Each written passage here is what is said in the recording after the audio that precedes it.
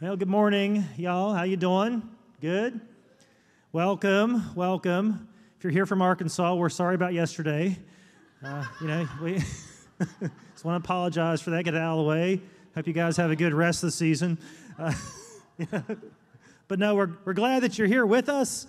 Remember the former in the Ask a Former Atheist, please. I was introduced by, actually went to a tent revival.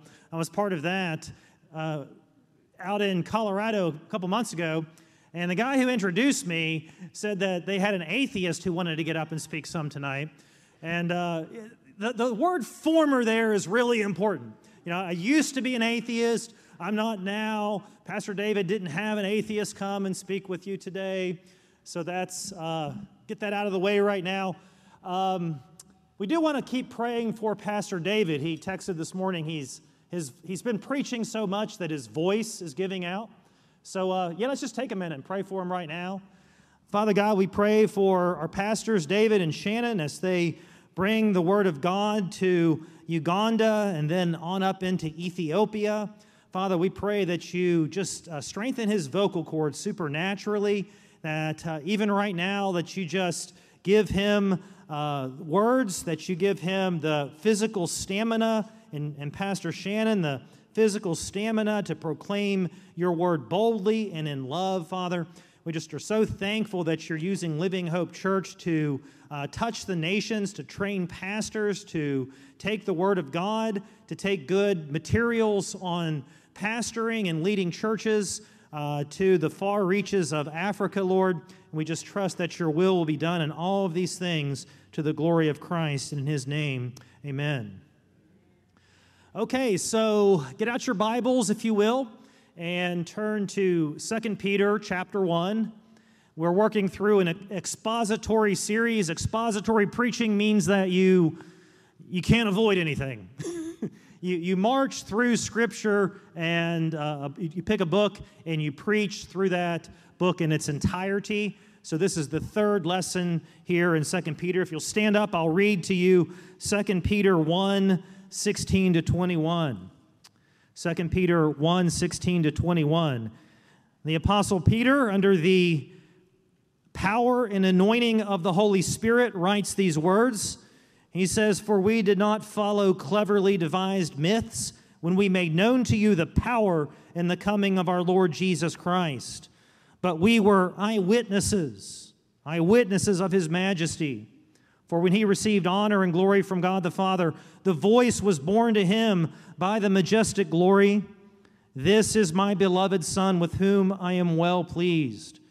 We ourselves heard this very voice borne from heaven, for we were with him on the holy mountain, and we have the prophetic word more fully confirmed, to which you will do well to pay attention, as to a lamp shining in a dark place, until the day dawns and the morning star rises in your hearts, knowing this, first of all, that no prophecy of Scripture comes from someone's own interpretation, for no prophecy was ever produced by the will of man, but men spoke from God as they were carried along by the Holy Spirit." Thank you. You can be seated. I was joking, half joking. I told the first service, I said, it's Pastor Appreciation Day here at Living Hope. So David has this planned perfectly. You know, he has someone else like me come in and preach. And so you appreciate Pastor David so much when he comes back, right? But I'm thankful for the opportunity to preach in front of believers. We do a lot of ministry in front of unbelievers. And in general, they're not as nice as you guys. Thank you to the pastors and the leadership for this opportunity. How many of y'all have been to the Holy Lands? You ever visited the land of Israel? Amen, praise God. You've had a chance to go. If you ever get a chance, let me encourage you to avail yourself of that opportunity. It's money well spent. It really is. Take a trip to the Holy Lands and see some of these sites. It brings the Bible, not just the New Testament, both Old and New Testament, to life, to tour around and see these places that you read about in Scripture. And one of the things you'll be able to do is visit the old city of Jerusalem. Jerusalem today is a huge city. The old town, the old city of Jerusalem, is just a tiny part of that. One of the things you'll be able to do is take a tour where you essentially retrace the last night of Jesus' life prior to his crucifixion, starting with the upper room, the Passover meal that Jesus observed with the 12. Of course, Judas Iscariot leaves, right, to go and betray Jesus for 30 pieces of silver. Jesus and the other 11 make their way to a garden called the Garden of Gethsemane. Gethsemane was an olive press. It's where they crushed olives, right? The olives were crushed, and then the oil was used. So Jesus goes there, and he's crushed under the wrath of God.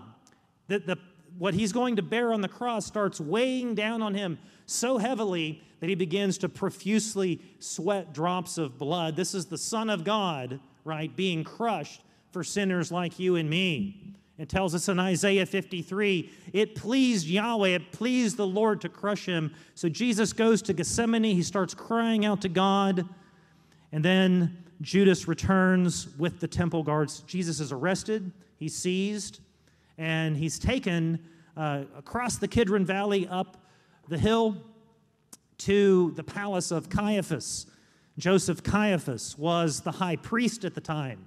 And so Jesus first appears before Caiaphas. And, of course, he's accused of blasphemy. And the Scripture tells us that Peter, it's going to be our focus today, Peter followed Jesus from a distance. Bad advice. Don't follow Jesus from a distance. You're setting yourself up for some problems. Follow Jesus closely. But Peter follows Jesus from a distance, and he makes his way into the courtyard there of the palace, just outside of the palace of Caiaphas. It's a chilly night. It is nighttime. They started a bonfire, so people were gathering around the fire to keep themselves warm. And by the light of the fire, a servant girl there recognizes Peter.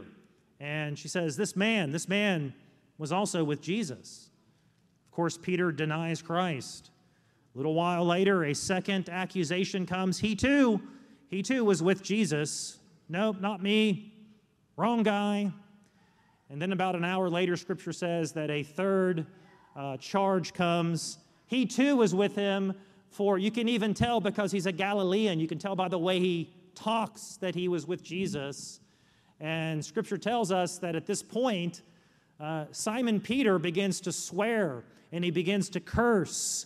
And he proclaims, I'm assuming very loudly, I do not know the man, referring to Jesus. No idea who this guy is, the person he just spent the last 3 years of his life with day and night. And immediately what happens? Yeah, cock-a-doodle-doo. Well, the Roman Catholics have they've erected a church there at the site of the former palace of the high priest Caiaphas. It's a beautiful church. It's called the Church of St. Peter in Gallicantu. I think I'm saying that right. It's a Latin word, Gallicantu. You probably have never heard of that word Gallicantu before this morning, right? Well, it's what's known as an onomatopoeia. You guys remember your onomatopoeias from like middle school English class? I don't know when they teach you that. Maybe grade school.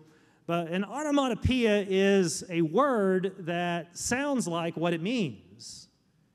Commonly used with animals, right? Like bees buzz. So that word buzz, which is my nickname, by the way. You got to call me Rich. But buzz is an onomatopoeia. That's what it sounds like, right? Pigs oink, or they squeal sometimes like yesterday. You Georgia fans appreciate that, right? Hey, my team's West Virginia. They lost. I got to, whatever. Horses neigh. Well, these sounds sort of sound like, what they mean, the sound of the animal.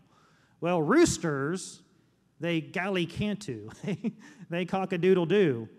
And in their, I don't know why, in their great appreciation for who they believe was their first pope, the Roman Catholics actually named the Church of St. Peter Cock-a-doodle-doo, like memorializing his probably his biggest blunder, right, of his entire career, his 3-time denial of Jesus Christ. And so you can visit that church building, and you can even see on the top there, at the very crest, they have a cross, and on top of the cross, you have this golden rooster, right? I don't know how Peter feels about that. I guess we'll ask him when we get to heaven.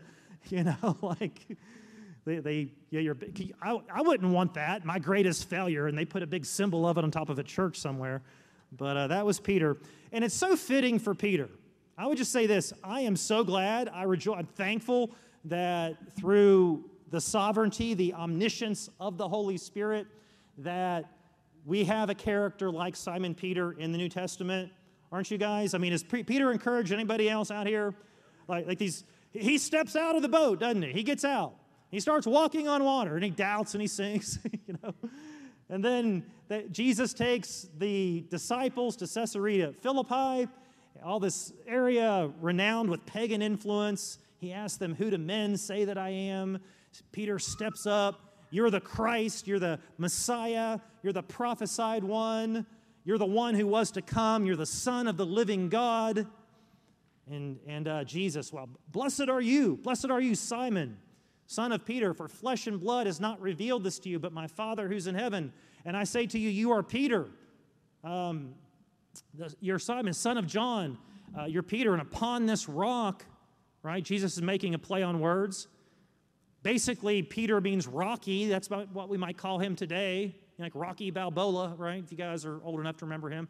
But I say to you, you're Rocky, and upon this rock of the confession that Jesus Christ is the Son of the living God, I will build my church, and the gates of hell will never prevail against it. This is a statement of offense, okay? Jesus is saying the devil, the pagans, secular influence is not going to ever be able to stop the forward march of the church of God. The gates of hell will never prevail against Christ and his church. Amen? So we have that assurance today. But wow, Peter, good job. You know, kudos. And then you keep reading. And 5 or 6 verses later there in Matthew 16, Jesus explains to Peter and the others what this means, how this is going to happen. And he says the Son of Man is going to be arrested. He's going to be delivered over to evil men. He's going to be put to death. Peter's like, whoa, no, that Lord. He pulls him aside. And the scripture says he starts to rebuke Jesus. And he says, Lord, this is not going to happen to you. And what's Jesus say? Now, Peter. No, he says, "Get thee behind me, Satan, for you do not desire the things of God, but the things of man." Peter wanted, like pretty much all of them, they were looking for the Messiah as the one who was going to drive out the Romans. Military leader, military general. They saw this power, this anointing, these prophecies about the one who was going to come and free them from their obligations, their subservient status to the Roman Empire. And Jesus was not so narrowly focused. His focus wasn't this world, it was the eternal kingdom of God. And of course, part of that was his crushing at Calvary. And so you go in a few verses from this praise of Peter to this strong rebuke, this mighty rebuke, "Get behind me, Satan." And this is the Peter that I love in Scripture because I can relate to this guy so much. So Peter, back to Peter. Night of Jesus' betrayal, Jesus' arrest. He goes to the courtyard. He denies Jesus 3 times. The Scripture says he goes out and weeps bitterly. So Peter is very upset about this. He's grieving, but he's also feeling a strong amount of shame, right? Where is Peter 50 days later? He's still in Jerusalem. Day of Pentecost, 120 gathered. The Holy Spirit descends in tongues of fire, and they start preaching and proclaiming the wonders of God in all of these various tongues of the nations that are assembled there. And Peter is the one who gets up there in Jerusalem in front of the same people who had put Jesus to death. Peter's not hiding now. He's not afraid, right? He's not cowering. He's not denying Christ. He's preaching Christ. And he's preaching Christ in front of the same people that had just had Jesus arrested and put him to death. Amen? Why? What changed Peter? Y'all know. The resurrection of Jesus Christ is what changed Peter. And Jesus triumphed over death, hell, and the grave. And it radically and permanently transforms the life of this young disciple who became such an important apostle there in the first century. 50 days later, Peter himself preaches this. It's recorded in Acts chapter 2 in front of the same people who were crying, "Crucify, crucify," just a few weeks earlier. Peter stands in front of them and has this to say. He says, "This Jesus God raised up, and of that we are all witnesses." I want to focus on that word witness this morning. "Let all of the house of Israel therefore know for certain," we can know for certain, "that God has made him both Lord and Christ, this Jesus whom you crucified." Paul says something very similar at the Areopagus. It's recorded in Acts chapter 17, verses 30 and 31. You know, he observes the pagan influence, and he stands up there and proclaims the true and the living God. And he says, God used to overlook ignorance of mankind, but now he commands all people everywhere to repent. He says, "For he's fixed a day in which he'll judge the world in righteousness through the man that he has appointed. And of this, God has furnished proof." God has furnished proof by raising him from the dead. The resurrection of Jesus Christ is proof that Christianity is true. Now, we need to hear this today, especially our young people, but all of us more than ever, because how often have you heard something like, well, I guess if that works for you, right? Follow Jesus. You do you, right? If that's your thing, then, hey, knock yourself out. Or people will say maybe they're more skeptical, and they're like, oh, come on. There are literally hundreds, if not thousands, of religions, different gods, different deities, different demigods that humanity has believed in. What makes yours different? You just picked, you're just a Christian because your parents dragged you to church growing up. No, thank you. Not at all. We're Christians because God raised Jesus Christ from the dead. Hallelujah. That is the proof. That is the proof that God has provided that Christ is the way, the truth, and the life, and there's no way to the Father except through him. Anybody can claim anything. Jesus went around saying, if you've seen me, you've seen God. I and the Father are one. I'm the living bread that came down from heaven. I'm the light of the world. I'm the resurrection and the life. Okay, sounds good. Now prove it, and he did. He did it by laying down his life and then raising it up again, just as he had prophesied on the third day. The resurrection is proof that Jesus Christ is the Son of God. So over a 40-day period on at least 10, probably more, at least 10 different occasions, Jesus appears alive to over 500 people. And I want to talk about just one of these appearances, John 21, 15 to 19. The Gospel of John there at the very end, John 21, 15 to 19. When they had finished breakfast, Jesus said to Simon Peter, "Simon, son of John, do you love me more than these?" And Peter said to him, "Yes, Lord, you know that I love you." And Jesus said to him, "Feed my lambs." He said to him a second time, "Simon, son of John, do you love me?" And Peter said to him, "Yes, Lord, you know that I love you." And Jesus said to him, "Tend my sheep." And he said to him a third time, "Simon, son of John, do you love me?" And Scripture says, I love this, right? Peter was grieved because he had said to him a third time, "Do you love me?" What's echoing in Peter's head? The rooster crow, the Galli Cantu. He's remembering his denial 3 denials. Jesus asked him 3 times, do you love me? And Jesus said to him, feed my sheep. Truly I say to you, when you were young, you used to dress yourself and walk wherever you wanted. But when you are old, you will stretch out your hands, and another will dress you, carry you to where you do not want to go. And this Jesus said to show by what kind of death Peter was to glorify God, crucifixion, crucified upside down. And after saying these things, Jesus said to Peter, follow me. It didn't occur to me until I reread this in preparation for today. These were the same words. Jesus says, follow me. 3 years before, he's walking along the Sea of Galilee, along the shoreline. There's these fishermen there. Hey, Peter, you're a fisherman. Come follow me. I'll make you a fisher of man, right?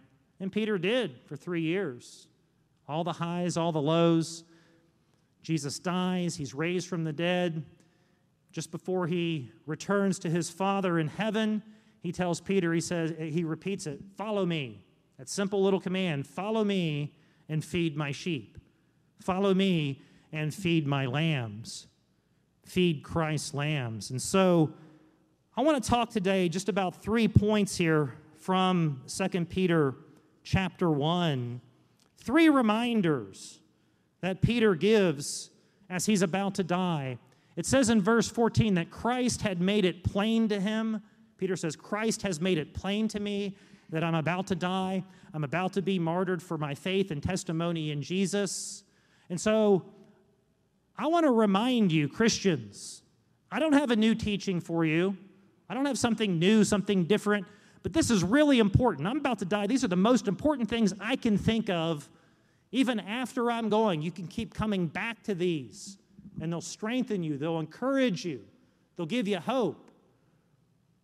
And Peter says, this is top priority. This is top priority. Okay? So there's nothing new. There's no new message.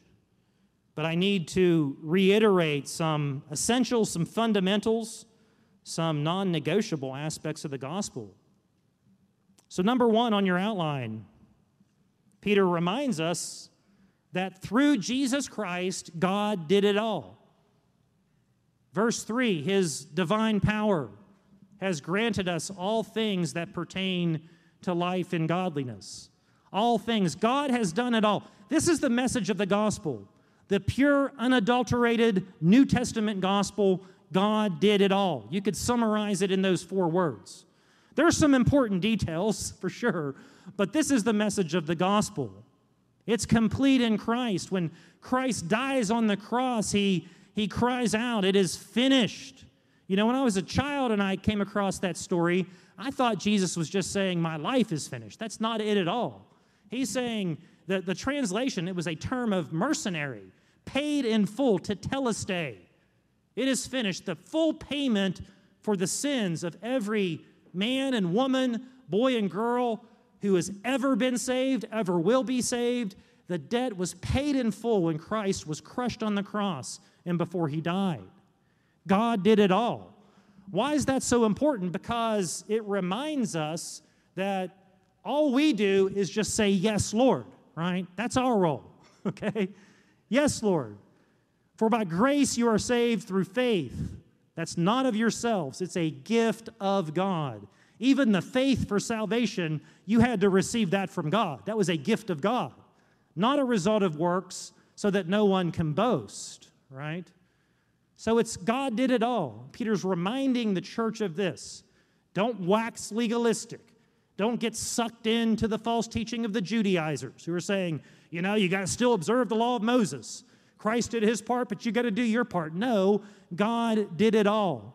The work was finished in Christ, and this is what distinguishes biblical Christianity from any other religion that has ever been proposed. All of the other religions say what?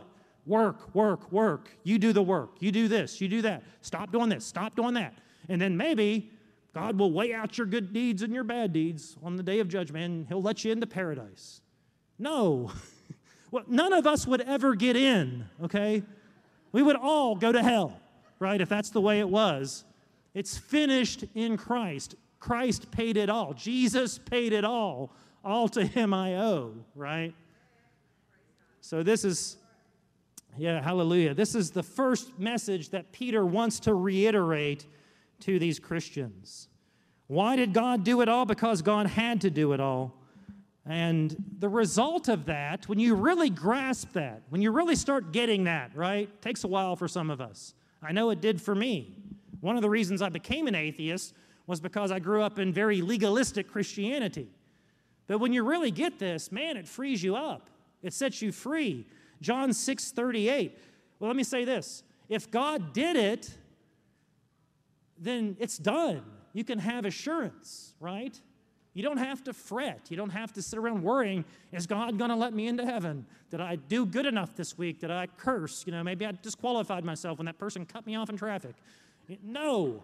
If Christ did it, it's done. You can have assurance. John 6:38, Jesus says this. He says, this is the will of him who sent me. Well, who sent him? God. This is the will of him who sent me, that I should lose none. I should lose none of those that he has given me, but raise them up on the last day. The will of God, if you're in Christ today, is that Christ will not lose you. That's what God said. That's what Christ reaffirms. It's not going to happen. He's not going to lose you.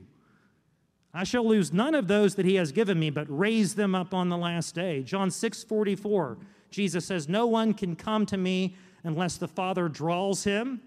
And he says, I will raise him up. It's a promise of Christ. I will raise him up on the last day. John 10:26, Jesus says, my sheep hear my voice. I know them. I have that intimacy with them. They follow me. There's the follow me again. I give them, present tense, not future, not pie in the sky, by and by. I give to them eternal life. Right? If you're in Christ today, God has given you already eternal life. When your physical body dies, it continues. Right? One day you get a resurrection body. I give them eternal life. And Jesus says, they will never perish. No one will snatch them out of my hand.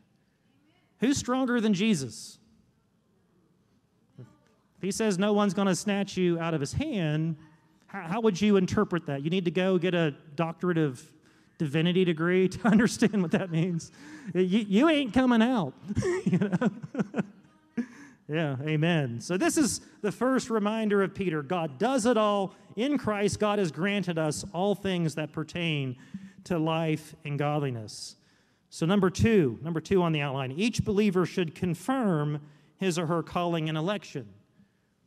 Now, here we are. There's this tension that always happens when you talk about salvation, fully completed by God. He does it all.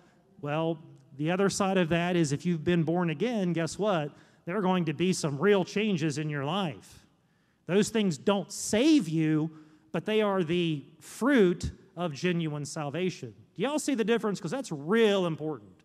Nobody's ever saved by good works. Isaiah 64 tells us our best deeds. The best 30 seconds of your life that you've ever lived, right? I don't know what that looks like for you, but the very best, the most noble, the most loving 30 seconds of your life that you've ever lived, what does that look like next to the righteousness of Jesus Christ? What's Isaiah tell us? Filthy rags, menstrual cloths. Okay, that's literally what that word means. It's unclean. It's unclean, unclean, unclean. The best, not the worst, the best 30 seconds of your life next to the righteousness of Jesus Christ. And so again, this is why God has to do it all. But Peter tells us to confirm our calling and election. In other words, make sure that you're a sheep and not a goat, right? Make sure that you're wheat and not tares. Our friend Bridget, who helps us lead Ratio Christi, brought in some tares that are growing around campus of UGA and to show us what they look like. And if you look at a tare, it looks just like a head of wheat. You can't tell the difference from far away, right? Well, what's Jesus telling us that? There's a lot of people who, man, they on the external, on the outside, just like the Pharisees, they look like the real deal. And guess what? They're not. They're going to be gathered together, Jesus said, on the day of judgment, gathered together and burned up, right? And make sure you're a sheep and not a goat, that you're a weed and not a tare. It's very scriptural. 2 Corinthians 13, verse 5 says, examine yourselves to see if you're in the faith. That verse would make no sense unless we were supposed to take that seriously and say, what's the fruit of my life? Is there evidence that I've been truly born again? Not talking about sinless perfection, not talking about not blowing it. No, we're talking about what's the direction of your life. When you fall down, do you get up? Repentance is not a one-time thing. You know what the evidence is that you've truly repented in the biblical sense? You keep repenting every day for the rest of your life. Repentance is not a one and done. You know, it's not, I prayed the prayer, therefore I got fire insurance, and if anybody, no. The fruit of that is you keep repenting. You keep changing your mind. You keep conforming your mind to the Word of God. That's biblical repentance. John 15:8, by this my Father is glorified, that you bear much fruit, and so prove to be my disciples. So there's the fruit of spiritual reproduction, either leading people to Christ or discipling them in Christ. We should see that kind of fruit in the lives of believers. Then there's the fruit of the Spirit. You guys are familiar with this from Galatians chapter 5. But, Paul is setting up a contrast there. He's contrasting the fruit of the flesh, the works of the flesh, versus the fruit of the Spirit. Let me read this to you. Galatians 5, starting in verse 19. Now the works of the flesh are evident: sexual immorality, things like fornication, watching pornography, homosexuality, those types of things, fruit of the flesh. Sexual immorality, impurity, sensuality, idolatry, sorcery, enmity, strife, jealousy, fits of anger, rivalries, dissension, and divisions. Envy, drunkenness, right? Drunkenness, orgies, and things like these. Paul has a very stern warning here. He says, I warn you, as I warned you before, that those who do such things, if you live that kind of lifestyle, you will not inherit the kingdom of God. People don't like that today. That's what the scripture says. And over against that, he makes that comparison. He says, that's the works of the flesh. That's the fruit of the flesh. But the fruit of the Spirit is love, joy, peace, patience, kindness, goodness, faithfulness, gentleness, self-control. What are you seeing in your life? Fruits of the Spirit, are they abounding? Not perfectly, but are those predominating? And what about the works of the flesh? There needs to be a really obvious change when you start following Jesus. Otherwise, you need to go back and take an inventory. Okay, so number one, God did it all. Number two, confirm your calling and election. Number three, on the outline, remember the source of the gospel. Remember the source. Actually, three sources. He gives us three sources in verses 16 to 21. Okay, verse 16, he says, we did not follow cleverly devised myths, but we were eyewitnesses of his majesty, Jesus. What's he saying? The gospel of Jesus Christ is not just my truth. It's not just Peter's truth. It's not just Mary's truth. It's not just Michelle's truth. Okay? It's not just Pastor Jimmy's truth.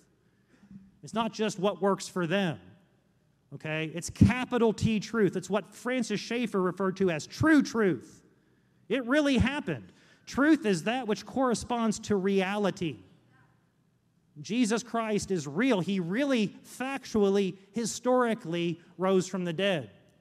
It's not a myth. It's not a fairy tale. It's not a legend. It's not once upon a time in a land of Nod, right?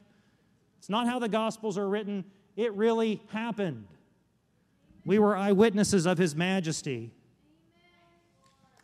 Amen. Yeah, rejoice in that. Rejoice in that. So in the person and work of Jesus Christ, the gospel has been signed, sealed, and delivered. You can take it to the bank. And so Peter entreats these persecuted believers. He entreats them and says, don't ever, young people, don't ever let anyone, like an atheist professor, right, convince you otherwise. Okay? Don't let that happen. All right. So here are the three witnesses. Let's go through those real quick. I call them the perfect trifecta that Peter calls forth. And I believe he structures these in the order of increasing importance. As important as eyewitnesses are, that's number one, the eyewitness testimonies of the apostles. Not just them, there were also 500 plus other people that had seen the risen Jesus. History does not report a single instance ever of any eyewitness of Jesus, no matter what the consequences were, ever denying that they had seen the risen Lord. Not one time. You know, people will die for a lie. It happens all the time. You know, I call to mind, there's lots of examples of this. The radical Islamics, Muslims on 9/11, you know, these were extremists, obviously. But what did they do? They believed in paradise. They believe if you die in jihad, you're guaranteed to go to paradise, right? And so what did they do? That motivated them to hijack the planes, crash the planes into the Twin Towers and into the Pentagon. Do you think they believed in Islam? Clearly they believed that was true. Otherwise, they were the dumbest people ever, right? Clearly, they believed that was true, but they were wrong. Well, could we say that about the apostles? The answer is no, absolutely not. This is an apples and oranges comparison if ever there was one. Because the apostles are the ones going into all the world and proclaiming Jesus as the resurrected Lord. And guess what? This isn't something someone told me. I saw it with my own eyes. So if it was a fabricated story, they knew it was a lie because they were the ones who made it up. People will die for a lie believing it was true, but they won't die for a lie knowing it's a lie because they're the one who made up the lie. That doesn't happen. You don't see that, okay? And this is exactly how the church of Christ got started. The eyewitness testimony, Peter goes back into Jerusalem. He declares that he and these others were witnesses of the resurrected Jesus. 32 years later, he repeats the end of his life, the end of his ministry on earth. He repeats the same thing. We were eyewitnesses of his majesty. So number one, the eyewitness testimony of Peter, the 12, and others. Number two, the witness of the audible voice of God the Father on the Mount of Transfiguration. Verses 17 and 18.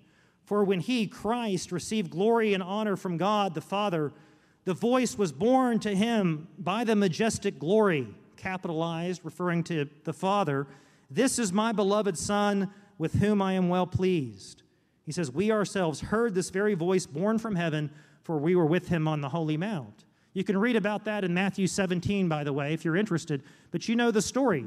Jesus takes the inner posse, right? Peter, James, and John goes up the mountain of transfiguration, called the mountain of transfiguration, because Jesus, for a short period of time, sheds his earthly appearance, and the full glory of God, that is who Jesus is apparent to these apostles. It says Jesus' face shine like the sun. And, of course, they freak out. I mean, I would too. And their faces hit the ground.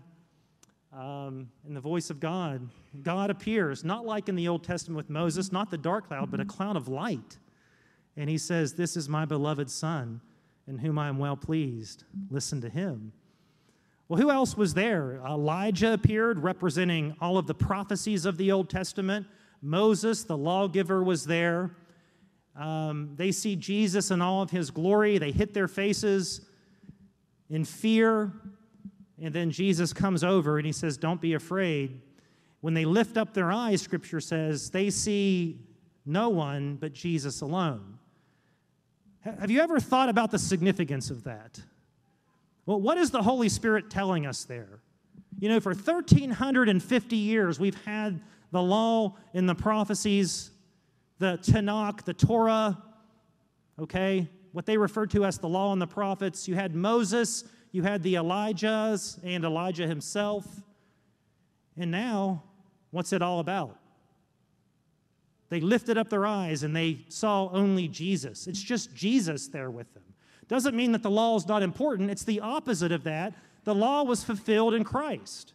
It's not that the prophecies weren't important. They were, but all of the messianic prophecies about the one who would come were fulfilled in Christ. So they saw no one but Christ alone. Peter points to this and says, what a powerful witness, the voice of God that's verifying the messenger Jesus of Nazareth. And finally here, number 3, the witness of the Holy Scriptures. The witness of the Holy Scriptures. Peter writes here in 2 Peter chapter 1, he says, we have the prophetic word more fully confirmed. More fully confirmed than what? Well, the only thing that really makes sense to me, if I'm understanding it correctly in the context, Peter's saying that this witness of fulfilled prophecies of Scripture, this witness of Scripture, is even more important, more significant than my own experience of seeing Jesus on the Mount of Transfiguration. That's how important Scripture is. Okay? And so he goes on to say that no prophecy of Scripture has its origin in the human will. He says, but men of God, how did we get the Scripture? Men of God were carried along by the Holy Spirit, right? That's how we got Scripture. That's how we got the 66 books of the Bible. They're not the will of man. They're just not the opinions of people. They're the very words of God. The Apostle Paul, 2 Timothy 3:16 says, all Scripture is theo, God, pneustos, breathed.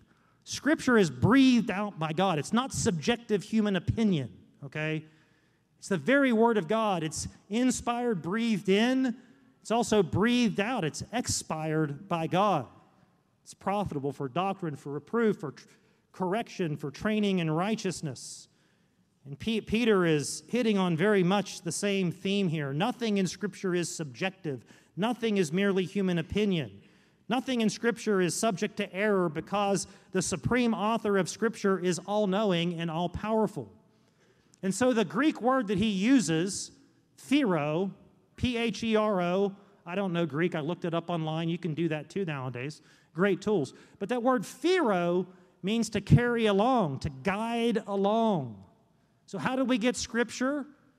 Men of God were pheroed by the Holy Spirit. Have you ever taken a child's hand and led the child across a busy intersection? Y'all have done that before at some point, I'm assuming. Well, you phero the kid across the intersection. We got to get from here to there. There's the goal. Can't let this kid just go off by himself. Who knows where he'll end up, right? Could be very dangerous. No, I've got to phero him. I've got to carry him along. The child is walking. He's using his own legs. He's ambulating. He's moving on his own power, but it's the hand of the parent that's guiding him safely to just the right destination. And this is the image of how we get the words of God in the Bible, in the Scripture, and why we can absolutely trust those. So Peter's reminders, okay? Number 1, God did it all. Number 2, make sure that your calling and your confirmation are established. Number 3, you can trust the source. You can trust the eyewitnesses. You can trust something that's verified by the voice of God. Number 3, the message of the Scripture, tried and true from Genesis through Revelation.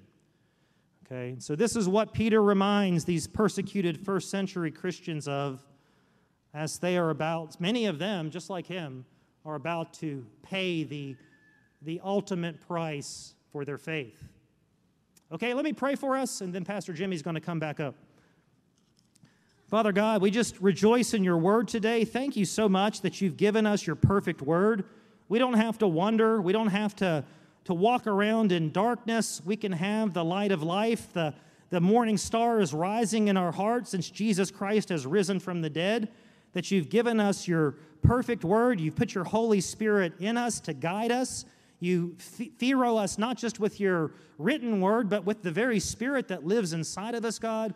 We rejoice in that today. We pray, Father, that you guide us into all truth for the glory of the gospel and for the glory of Jesus Christ. In his name, amen.